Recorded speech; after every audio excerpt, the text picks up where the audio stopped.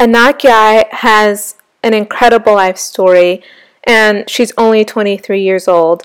I'm amazed by what she will have accomplished by 93 years old.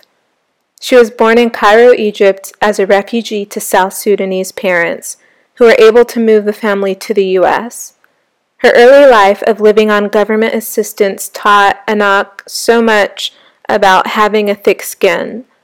She and her siblings, who were the older ones, helped to raise the younger siblings while her parents worked hard. Anok talks about all of this in our interview. Education was a main standard in her household, and it was while being a biochemistry student in college that Anok went down to Howard University's homecoming 3 years ago, where she had her photo taken by a photographer who posted it on Instagram. The next day, Anok woke up with hundreds of followers and calls from modeling agencies. Her life hasn't been the same since. And it was a Prada Autumn-Winter 2018 show in Milan that propelled Anok's modeling career, where she opened the show being the first Black woman since Naomi Campbell, who had previously opened the show 20 years before in 1997. Anok has walked in many more shows from New York to Milan to London and Paris, and has taken part in countless fashion campaigns. We talk about all this and more, as well as her taking an active part in making sure fashion is diverse and inclusive. So sit back and enjoy this interview with the intelligent and confident Anok Yai. I've always been interested in biographies and the stories of people's lives. In 10th grade, I read over 30 books of the Kennedy family, not out of obsession, but deep fascination of their commitment to public service. I read so many biographies that I've lost count, and I must say, I get this from my mother. She's always reading biographies. I'm Ali Porti, a fashion journalist and editor of Zayla magazine. I invite you to sit in on some of my conversations with some pretty inspiring people from around the world on topics of fashion, entertainment, music, and entrepreneurship. Basically, these are conversations from the soulful side of life about topics that will hopefully inspire your life in some way. This is the soulful side of life.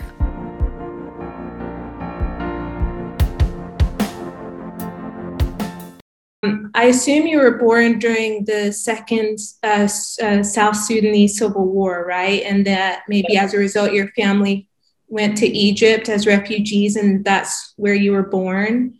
So the question is, there are about 79.5 million refugees in the world. How important is it for the care of refugees and that people should pay attention to issues? I mean, it's extremely important because just being a refugee myself, I know the kind of struggles that my own family went through. Just going to a country where you probably don't speak the language, you don't really have money, and you more than likely have kids that you need to raise and take care of. And when we came to the US, I think I was around 3 or 4. And we stopped in New York first, but then we ended up in New Hampshire because they had the most benefits for immigrants. And then we were given government housing and assistance. And I mean, had we not been given that, I don't even know where we would have ended up if we didn't have any assistance. And I mean, growing up, I always saw how much the parents struggled and just having assistance alone. There's more struggles that build on top of that. Because like my parents, they were luckily able to find jobs, but they came with 4 kids. So my parents would work 12, 16-hour days almost every day. And the kids really have to learn how to be, independent. Yeah. And basically my parents were raising me and my older sisters, and then me and my sister were raising the younger ones because, there's not really many people at home. But yeah, being an immigrant, the struggles that they face are immense. And Yeah, and I imagine that that civil war in South Sudan was quite serious. Yeah. Did you lose a lot of family members? Yeah, a lot of family members have either passed away or we've been scattered around the world looking for a safe haven to go to. Right now, I'm actually finding out about a few family members that I didn't even know I had because they're able to find me through, since I become a public figure, they were able to like trace me down and then send me photos of when I was a little kid and we were in Egypt. And yeah, it's insane. Like I have family right now in Europe and Australia and basically all over the world. Wow. I mean, and out of an unfortunate situation, but I guess it's a positive that you all are getting opportunities for education or like you being one of the world's top models. That wouldn't have happened, I assume, if you had stayed in South Sudan or Egypt. Yeah, I mean, the main goal for every immigrant parent is to find education for their kids. And that was what I was basically raised on. I wanted to be in the medical field, and I worked a lot on my merit. And my goal was to end up in a hospital and have a doctorate degree. And I'm still, that's still on my plate to do. But of course, I can expand more with what I have now. Yeah, that's Yeah. true. Have you gone to South Sudan at all? Have you? I have not been able to go yet, but I'm gonna go either this year or next year, and Okay, then go visit my family and go see my village. And that's the awesome. only connection that I mean, I still have connections to my country, of course, but mainly my parents have gone back and my sister have gone back, and I can see the place through like photos and FaceTime and stuff like that. But yeah, I plan on going That, back home very soon. when you moved to New Hampshire, were you welcomed there? Was your family welcomed by the Um, Americans? I mean, the racism was very in our, I mean, we were welcome, but of course we were faced with a lot of racism. And um, I mean, as I grew up in school, I was always, bullied for my skin color. And I kind of had to grow thick skin because I Mhm. had to, of course, learn the language and then be able to take care of my little siblings and then go to school and be able to fend for myself. So it kind of made me grow thicker skin. Yeah, I you have to as a brown person in the Western world, for sure. Okay, so then Howard University happened in 2017, and you weren't expecting to become a model, and you were a biochemistry student, and your life changed overnight. That was 3 years ago. So, how would you sum up in a few lines going from obscurity to being one of the most sought after models? Um, I don't really know if I can sum it up small, concise way, but a lot of hard work went behind it. A lot of work behind the scene that no one really sees. But when that photo first went viral, of course, I wasn't expecting it. And then once I got introduced into the industry, um, I could have very easily been a flash in the pan. I'm sure that's what a couple of people were expecting. But once I met with my team, I made it my goal. So I wanted to be a powerhouse in the industry. And then so me and my team, we came together and we came up with well, we didn't come up with the plan, but we made like very careful, meticulous decisions in order to get the results that we wanted or that I wanted. And I mean, I was able to position myself in in the fashion industry to have a powerful presence and be able to work with the top creatives at a top level. And Prada was basically my entry point to be able to do that.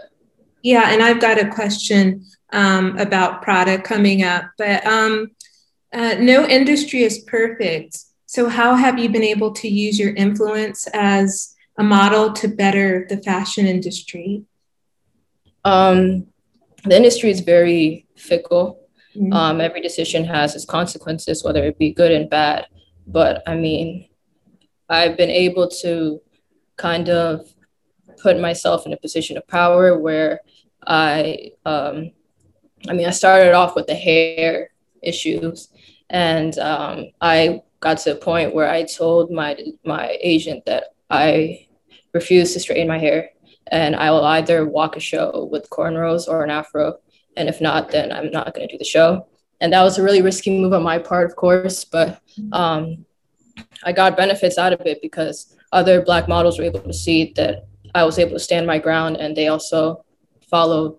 And I also made a very big effort to bring Black artists and creatives up with me. So, like everyone on my team, I make a very good effort to have people of color on my team and working around me and in my area, I guess, because obviously the industry had issues with racism and not having people of color around. So I definitely, it's always in the back of my head, like I need to bring someone with me instead of being the main person of color alone in the room, of course. That's really great and amazing because, being Black, when you get Blacks together, they'll say we don't support one another and help one another. But I find that there are many Blacks in fashion who are trying to lift other Blacks up. So that's amazing. And then, okay, Prada happened, which propelled your career, which I find it astounding that it was in 1997, before you came as or opening their show, there hadn't been a Black model since 1997. And they should have worked on that before. But did you feel like that was Prada saying, okay, we know that we need to be more inclusive and we've found this lovely model, Anok, to do this? Or when it happened, when I opened the show, I actually had no idea that I was the first Black model since Naomi. I found out maybe the next day.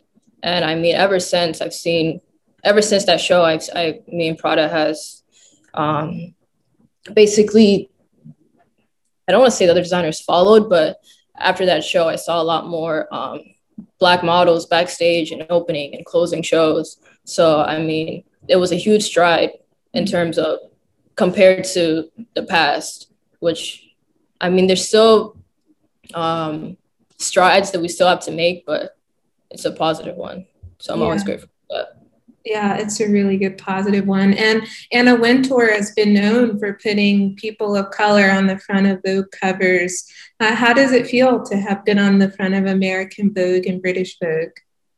It was amazing. When I found out that I was going to be on the cover, I basically told myself not to get too excited because, of course, when they shoot covers, it's basically a test to see whether or not you'll be on the cover. It's never guaranteed. Sorry, let me put my phone inside. Don't worry. It's never guaranteed. So even when I was on set shooting it, I was like, I can't believe I'm going to be on the cover of Vogue. And then it didn't feel real until it came out. And then I saw myself on the cover with the Physical magazine. And then I was in such shock. And I was so proud of how far I came. And basically, yeah, me and my team celebrated that night. And yeah, it was amazing.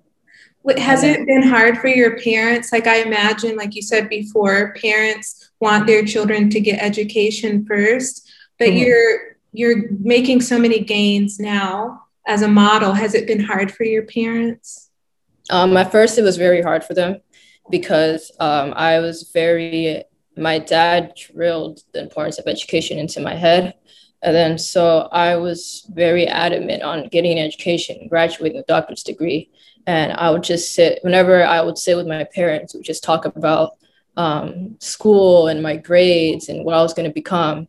And then so I had like tunnel vision in terms of being in the medical field. So then when that opportunity came, it came to a halt almost. And I just jumped to a completely different field. And my parents were obviously very scared when that happened, especially after I dropped out. They were really nervous. And then at first they were fighting me against it. They really did not want me to start modeling. And then I basically just took the risk. And then I left home with New York. And then once they started seeing that I was able to be successful and hold my ground and my place in the industry, then they started trusting me more. And yeah, now they're very supportive. In my mom's house, she has like photos of like my campaigns all over the house. So yeah, they're very happy about it, and they're just happy that I'm able to have what's it called? Success. Word. I'm able to have like, yeah, success and a stable career. Yeah. Yeah. And as you said, it's on your list to one day go back and maybe finish your degree. But you're bringing so much attention to the importance for the industry to be diverse and inclusive. Mm-hmm. And I mean, we all have our callings and purposes, and maybe you'll become that doctor one day, but this seems also a part of your purpose, because being around fashion, I see it, a lack of inclusion, and people to speak up about it. Yeah. Also, the thing, another issue that I always wanted to fight against was that I noticed that whenever Black creatives were introduced into this narrative, it would be solely because they're Black. Then I really did not like that. Because then I want to get to the point where people don't hire other people of color because they're Black. Yeah. Wait, let me say that differently. I want to get to the point where people don't hire Black people just because they're Black. They're also unbelievably talented. And the Black creatives that I've worked with, they were the best in their field. And I remember I did a campaign with Brother Vellies, and that was an all Black team. And when we shot it, it was shot in my apartment, actually. And it was all done through FaceTime and a laptop. And they sent me their camera and the photographer is basically standing outside my door, telling me what to do. And when we were coming up with the creative process of the campaign, we wanted to make it look like a professional, because obviously it was me kind of taking the photos from my apartment. We wanted to make it look like it was taken from my apartment, and we wanted to make it like one of the best campaigns that we've done. And when it came out, I feel like it kind of showed people that yes, we're Black, of course, but we're really talented, and people should focus on the talent rather than my skin color. Yeah, that's true. I was in a job interview once, and the head of HR said to me, "Wow, your people must be very proud of you for all the accomplishments that." And when you phrase a question that way to a minority, it's still keeping minorities imprisoned or put in a certain spot. So it's hopefully fashion will wake up to this, and the people at the top will correct themselves on this. So you've been really busy during this pandemic time. What have you been working on fashion-wise that's keeping you busy?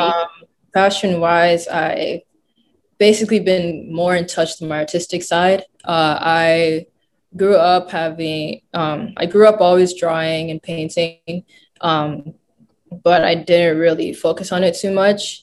And I've always loved fashion. I've always loved styling and the creative process. So I've been able to creative direct some shoots and style some shoots. And I'm basically expanding my business in every sense and showing people my talents. And when it comes out, we'll see how they take it. I've always wanted to creative direct, so that was like one of the things, but like I've also been doing stuff in terms of sports. Like I've started training in martial arts, and that's cool. It's tense.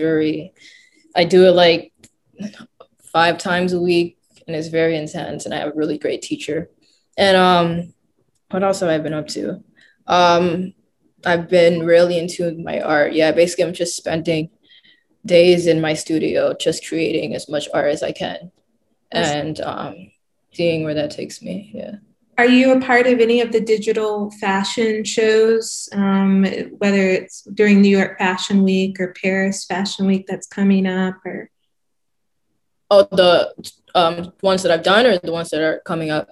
Well, have you been doing digital fashion shows? Yeah, I've done a couple of digital shows. I did Saint Laurent. That one was shot in a desert, and then I did Prada, I think. Yeah, I did a couple. They're very the sets of photo shoots and shows are they're so completely like the exact opposite of what it usually is. So like when you're on um a photo shoot, obviously it's very organized, but there's so many people on set, and now it's like the big mass and very small amount of people. And then for I think the biggest difference that I saw was in shows, because shows are always very chaotic and filled with drama and all this. And shows, it's like you'll be in a room where it should be like 100 people and there'll be maybe 20 or something. And then yeah, so like they've dwindled down the numbers a lot. And the issue right now is like traveling to different shows that are done in different countries with the COVID guidelines. It's obviously really hard. So basically, if I'm able to get to the country, then I'll do the show. But yeah, I'm basically being held back by that. Yeah, as it are everyone else. What have you learned about like life and the importance of it during this pandemic time? The important things of life. I mean, I really realized the importance of following your passion and being surrounded by good people, and the importance of having connections with your friends and family. Because obviously before COVID, I wasn't really, my social life wasn't really there, because I was just working. And I would talk to my friends and family like once every few months, because I'm just busy working all the time. And then now with the quarantine, of course, everyone's alone. And then, of course, it had such a huge effect on people's mental states, that it's so important to surround yourself with good people that care about you, and at the same time follow your passion. And the importance of art and being able to create, I feel like it's like kind of like awakened the creative side of me, because before COVID I was solely focused on like the business aspects, and I didn't really get to enjoy my hobbies as much, but now I see the importance of it. Yeah. Being able to slow down has been good for all of us. What would you tell yourself that 3 years ago when you had that photo taken and the next day you had a whole bunch of follows on social media and model agents calling you? What would you tell yourself? Myself, I would tell myself, just go. Like, don't. I feel, because fear can hold back so much dreams that you have. So I would just say, just go, have no fear, and the universe will take care of you. Yeah. Okay. Yeah. Awesome. Well, it's been an honor to chat with you, and yeah, may your career go upwards and onwards. Thank you. Yeah, of course. Thank you. Well, have a wonderful night. I hope that you enjoyed this podcast episode and that you have found a soulful connection to the conversation. God bless you, and until the next episode, go bless somebody else.